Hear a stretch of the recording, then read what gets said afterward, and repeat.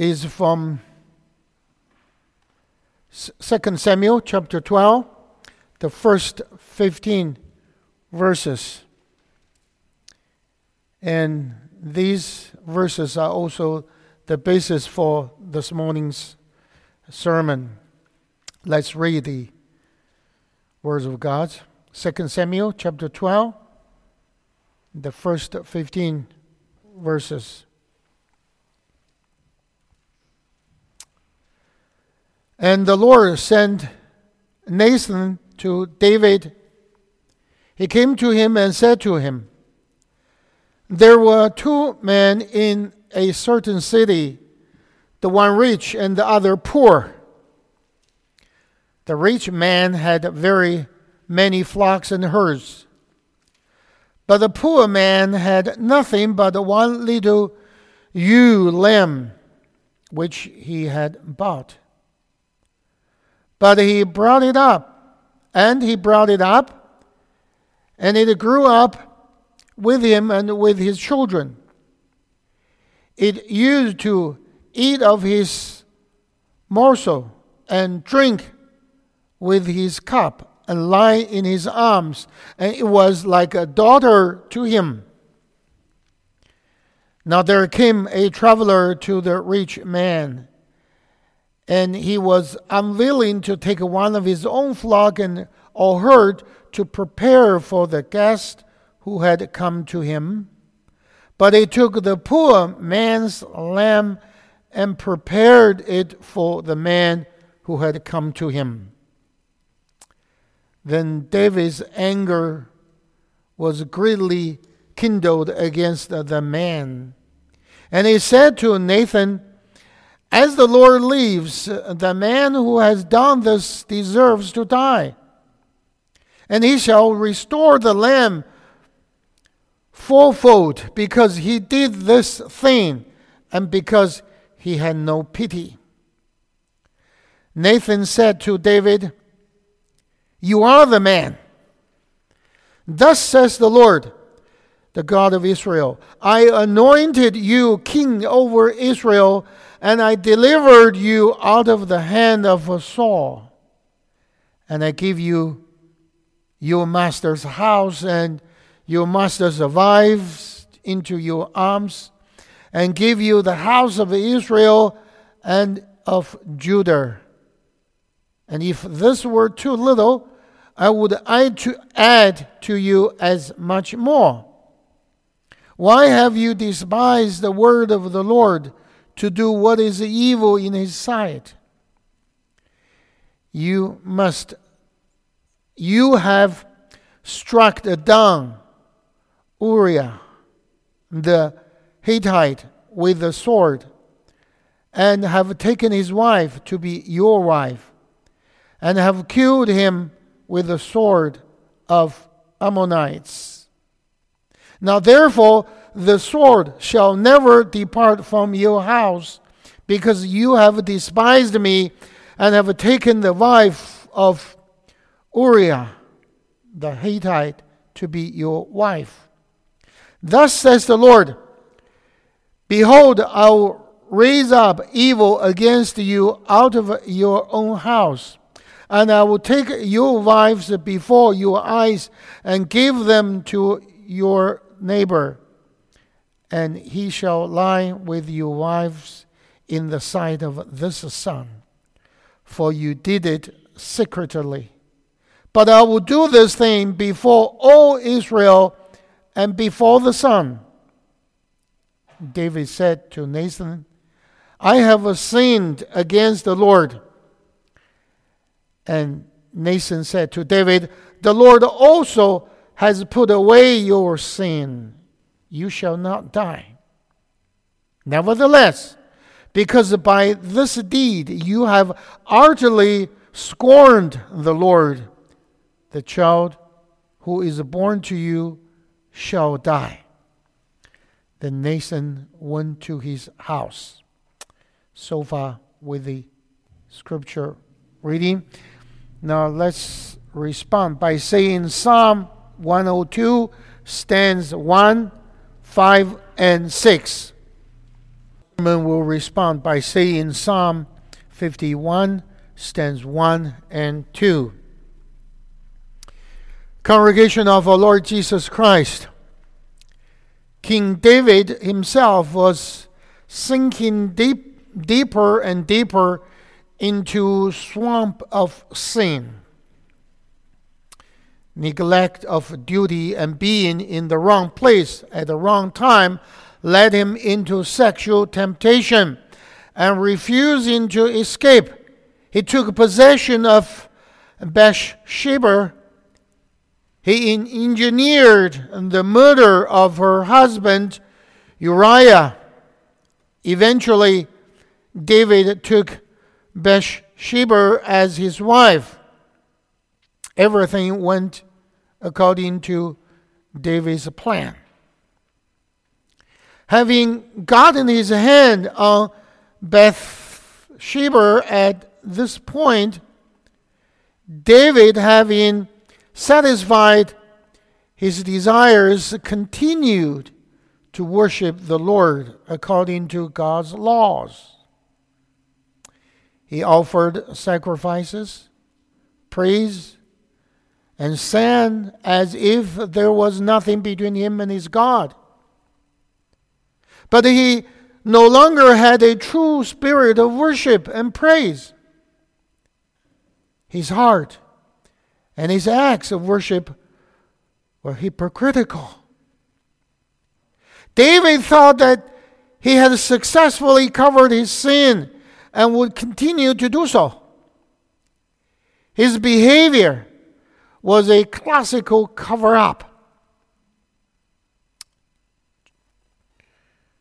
Chapter 11 ends with these words: "The thing that David had done displeased the Lord." That's the end of chapter 11. How much more are we not like David, who wrongly tries to deal with our sins? Too often, after we have sinned, we try to work around the consequences of our sin instead of dealing with the real problem. We work overtime to come up with ways to get away with sin. Well, committing adultery and murder did not trouble David. It did grieve the Lord. The Lord may not stop us from sin, but still we are responsible for our sins. We can hide our sins from man, but we cannot hide our sins from God. God would not let David continue to roll around in sin. God had to teach David a hard lesson. So God sent the prophet Nathan to David to expose his sin in a parable, bring him to confession and repentance, and announce his punishment and grace. The faithful God does not abandon the work he has begun in David, but continues and perfects it. David had failed God, but God would not forsake David. God will deliver David from his sin. This matter of how God dealt with David's sin is significant for us today. We can also learn lessons from it about our sinfulness, true repentance, and God's marvelous grace. So I preach to you this morning under this theme: you are the man. Under this theme, we have 3 points to share. At the first point, David's sin revealed. At second place, his confession of sin and God's grace. And the last point, the consequences of his sin. Now, the first point, David's sin revealed. The Lord sent the fearless prophet Nathan to David. He conveyed to David a special message from the Lord. The message began with a parable, a poignant, shockingly simple story that would offend the sensibilities of any man. The story goes like this. There were two men in the city, one rich and one poor. The rich man had many sheep and cattle, and the poor had only a little lamb he had bought and raised. And the lamb grew up in his house and with his children, and the lamb ate of his food, drank of his cup, and slept in his arms as his daughter. What we see here is a picture of beauty, simplicity, and great poverty. David's heart would no doubt have been touched by these contrasting pictures of the rich and the poor. Verse 4 tells us that a traveler came to the rich man, and he could not spare one of his flocks of cattle and sheep to entertain the traveler who came to him. But he took the ewe lamb of the poor man to entertain his guests. Thus the rich man took his neighbor's lamb, even though it was his neighbor's only lamb, and even though the poor man cherished it as a family member. Think about what it would have been like when the rich man went to his neighbor's house to get that lamb. We don't know why the rich man did what he did, only that the lamb was taken by force. After hearing the parable, David could not control his feelings. The story seemed so real, but David didn't realize what it had to do with him. His anger suddenly erupted violently. He told Nathan that he would take immediate steps to right the wrong. David told Nathan, "As the Lord lives, the man who has done this deserves to die." In this statement, David first emphasized what he would do about the man who had done such a bad thing. Then he says, this man is damned. Immediately afterward, David adds, he shall restore the lamb fourfold because he did this thing and because he had no pity. This reaction of righteous indignation on David's part may sound extreme, but don't forget, this man's crime was not just robbery. It could also be considered kidnapping, since this lamb was treated as a family member. Under the law, kidnapping must be punished by the death penalty. So David's assessment was correct. What this rich man did was wrong. David saw the ugliness of sin and recognized that this lack of mercy, this sin deserved death. In addition, a fourfold indemnity was required, as required by God's law. However, from another perspective, David's reaction to such a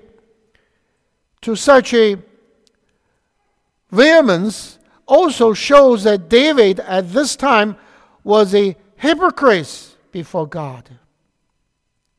David felt compassion for the poor man.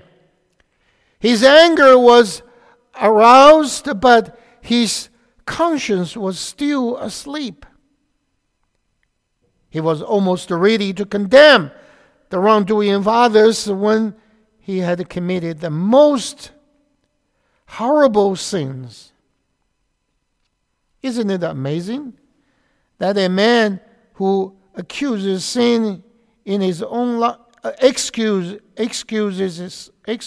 sin in his own life, is so often harsh and critical in dealing with sin in the lives of others? Sin is ugly. Sadly and truthfully, it's easy to see the ugliness of other people's sins, but not the ugliness of our own. This story is simple, yet it reveals the ugliness of sin. You will often see situations where people who are hypocritical before God become very extreme in their condemnation of the sins of others. Such people are always ready to pass the harshest judgment on others to calm and appease their conscience. A Christian who does not live day in and day out in a deep awareness of the forgiving mercy of his God will become rude and cruel to others when he encounters even the slightest offense against him. Hypocrisy is a challenge for any man, and it was so for King David. David's righteous indignation at the rich man's behavior was entirely justified, but also hypocritical. David's response to the parable was a condemnation of himself.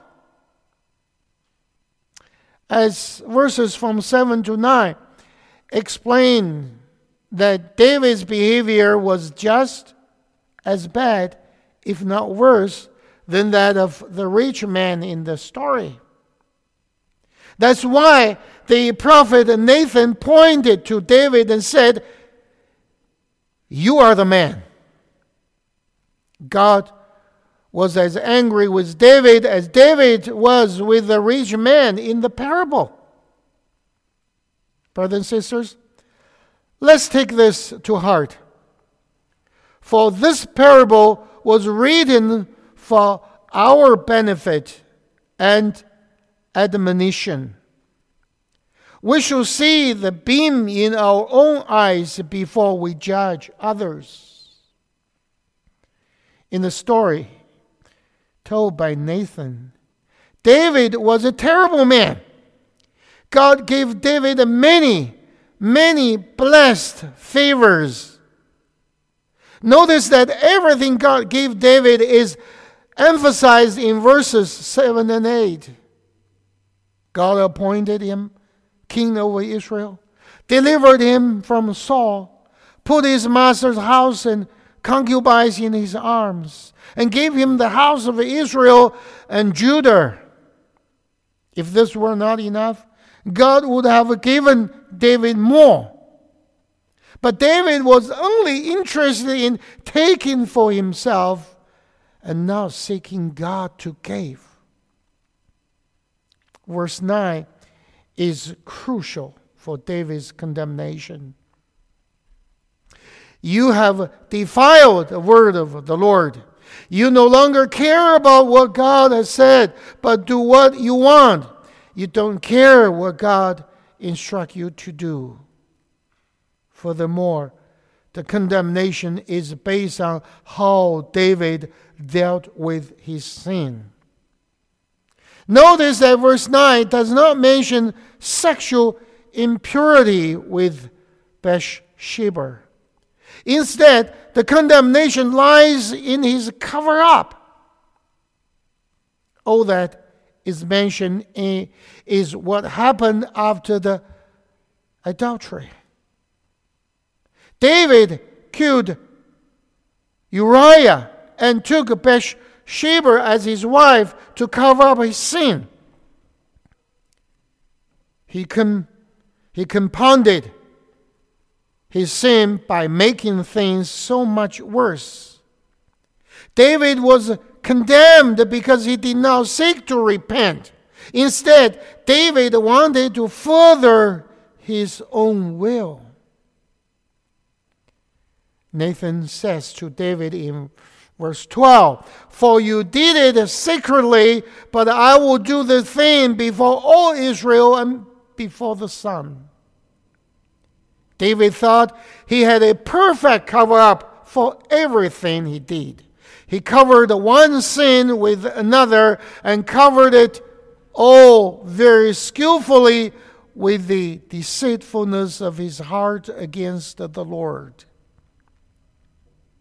But God exposed his guile and made it known to all. Not only that, God went further. Others would have done the same thing to David, cruelly and openly despising David. Brothers and sisters, none of us have committed precisely the same sin as David. But we must recognize that we all fall short of God's standards to a greater or lesser extent. For example, none of us is a perfect human, and none of us is grateful for God's gift. Our sins may not be on the same order of magnitude as David's, but they are still sins. If we are honest, we are all guilty before a good God, just as David was. Now, David's life hung in the balance. As a deserving murderer, would God deal with David according to justice? This brings us to the second point. His confession of sin and God's grace. Thankfully, David repented his wrongdoing and received God's grace and forgiveness.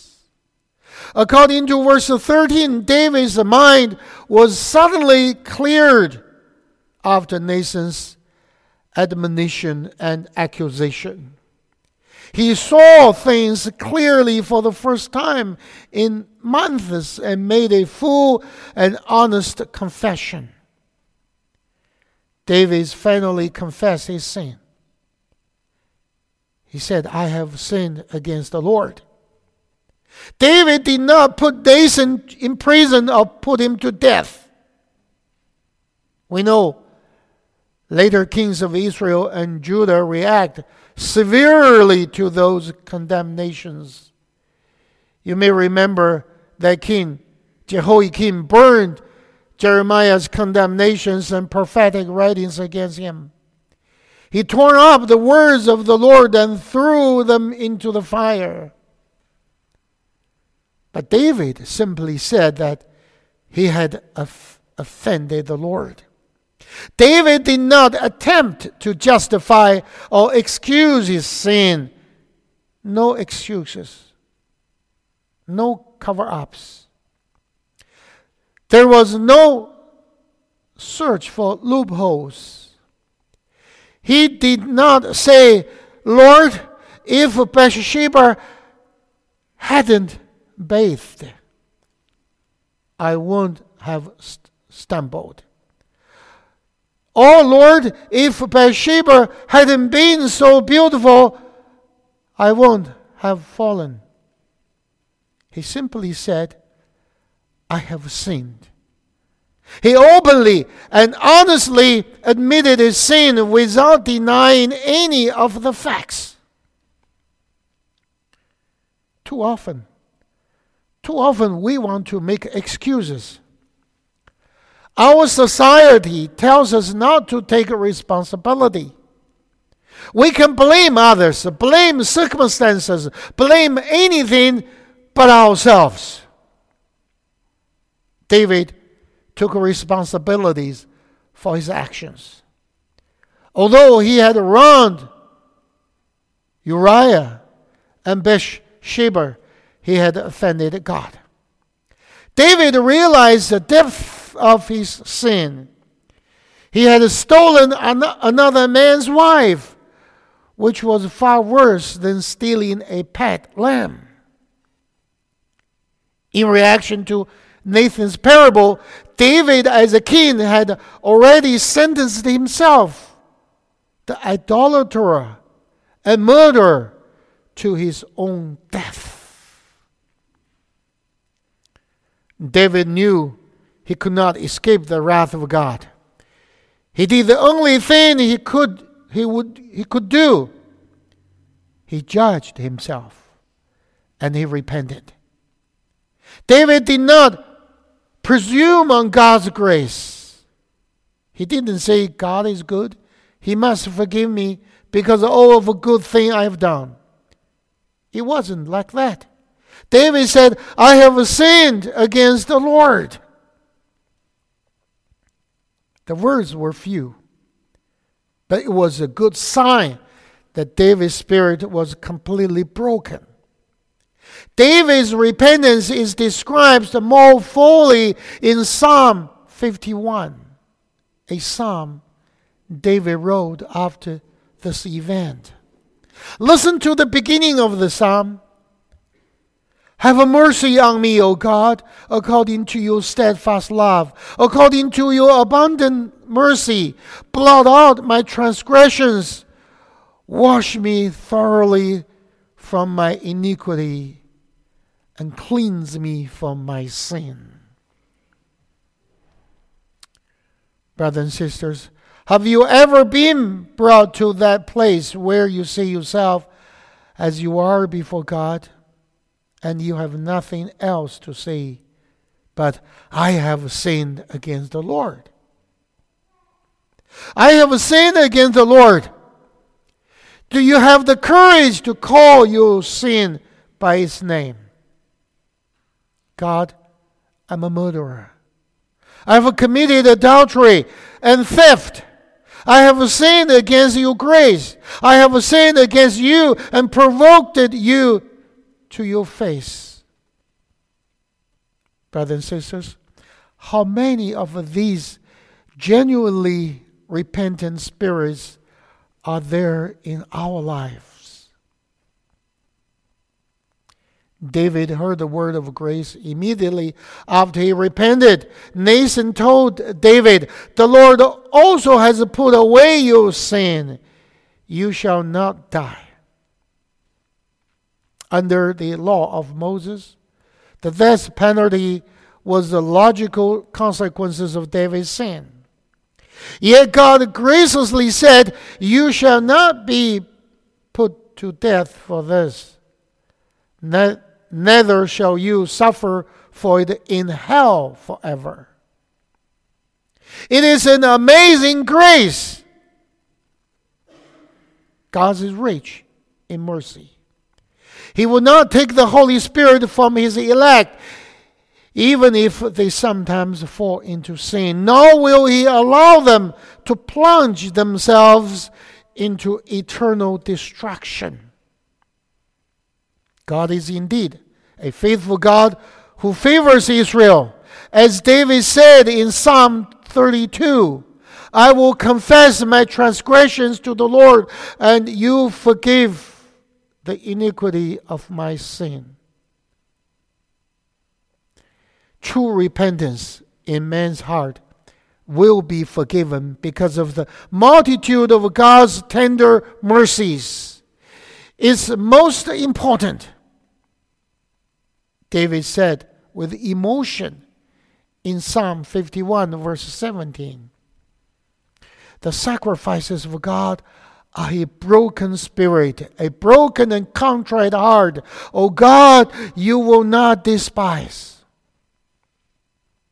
Notice, David received not justice, but mercy and grace. He received forgiveness and pardon. The days of estrangement from God were over. He was restored. God forgave David's sin, not because of David's repentance, but because of God's mercy. Because of mercy. God sent Nathan to David. Because of mercy, God's Spirit brought David to repentance. Because of mercy, God's Spirit healed the broken heart. It's why David prayed in Psalm 41, verse 4. O Lord, be gracious, heal me, for I have sinned against you. Nathan told David, the Lord also has put away your sin. You shall not die. God took David's sin away from him, but then where did he put it? God sent David's greatest descendant, Jesus, to our world to be stared down on the cross. In God's eyes, David's sins were taken from him and added to Christ on the cross. On the cross. Jesus endured the just judgment that David's sin deserved, thus bring forgiveness to him. The benefits of Jesus' saving mission go back to David's time and extend to today. It makes it possible for anyone today to receive God's complete forgiveness immediately as David did. God's forgiveness is always available to all who repent and turn to Christ. This leads us to the last point, the consequences of his sin. Brothers and sisters, in real life, we can be forgiven for breaking a window or door or wall. But we still must clean up the broken glasses or debris and repair the windows, repair the door or window or the wall. There will always be consequences for our actions. Whether we want them or not, we must live with it, just as David did. Even God forgiving David's sin will not erase the damage he has already done. Forgiveness does not mean that the consequences go away. God often deals with us harshly after we have sinned. The book of Hebrews, chapter 12, verse 6 says, For the Lord disciplines the one he loves and chastises every son he receives. David had to live with the consequences of his actions for the rest of his life. The following verses tells us that David paid a heavy price for his sin. Verse 10 says, Now therefore the sword shall never depart from your house, because you have despised me and taken Uriah the Hittite's wife to be your wife. What a terrible judgment that was to come upon David. David had destroyed a family with a sword. This sword would come back to break up his family. God promised David that there will be violence and bloodshed among his family from that day forward. In verse from 11 to 12, the Lord says there, Behold, I will raise up evil against you out of your own house, and I will take your wives before your eyes and give them to your neighbor, and he shall lie with your wives in the sight of the sun, for you did it secretly. But I will do it this thing before all Israel and before the sun. In verse 14, it says there, Nevertheless, because by this deed you have utterly scorned the Lord, the child who is born to you shall die." After hearing Nathan's parable, David said that this man must pay 4 times as much for the lamb because he had done this. 4 times. The reality is this: 4 of David's sons dead. First was the baby he had with Bathsheba, who died shortly after birth. Then there was Absalom, who killed Amnon because he sexually abused his half-sister. Then came Absalom, also killed for his rebellion and usurpation of the power. Later, Solomon killed his brother Adonijah for treason. David took one man's life, and as a result, he lost the lives of his 4 sons. As the head of the rebellion, Absalom had pitched a tent on the flat roof of the palace to be intimate with his father, David's concubine, before the eyes of all Israel. It may have been on that terrace that David first gazed upon, liked, and lusted after Bathsheba. As David dealt with sin in the lives of his children, his sin paralyzed him. Being aware of his own sin, he was powerless to do anything about the sins of his sons. This judgment, brothers and sisters, shows that a person reaps what he sows. He reaps what he sows. David reaped what he sowed, even with the prophet. Not only that, but David's sin gave the enemies of the Lord a great opportunity to blaspheme the Lord. David allowed unbelievers to say that David's true religion was no different than their false religion. When we sin openly, we allow unbelievers to say we are no different than non-Christians. We do need to live carefully. The sword that never left his house reminded David that sin was at the door of his heart. Therefore, he needed God at every moment. Brothers and sisters, if we do not confess our sins, we will become slaves to sin.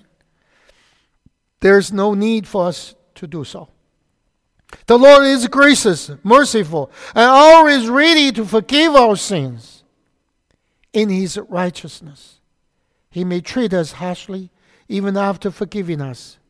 But He is always for our ultimate good. So do not continue to sin and trying to escape the consequences. Don't try to cover it up, because guilt will enslave you. There may come a time when you will hear God say to you, "You are the one." That time may be today. If issues in your life need to be addressed, now is the time to bring them to God. You need to confess your sin to God and turn away from it. Jesus' death made forgiveness possible. And if you come to Him, you will be treated with mercy. For baptism is the seal and undoubted witness that we have a covenant of grace with God. God's grace towards His children endures forever, and His mercy never fails. You are in the greatest trouble if you have never trusted Jesus as your Savior. Come to Jesus now and be saved. Amen.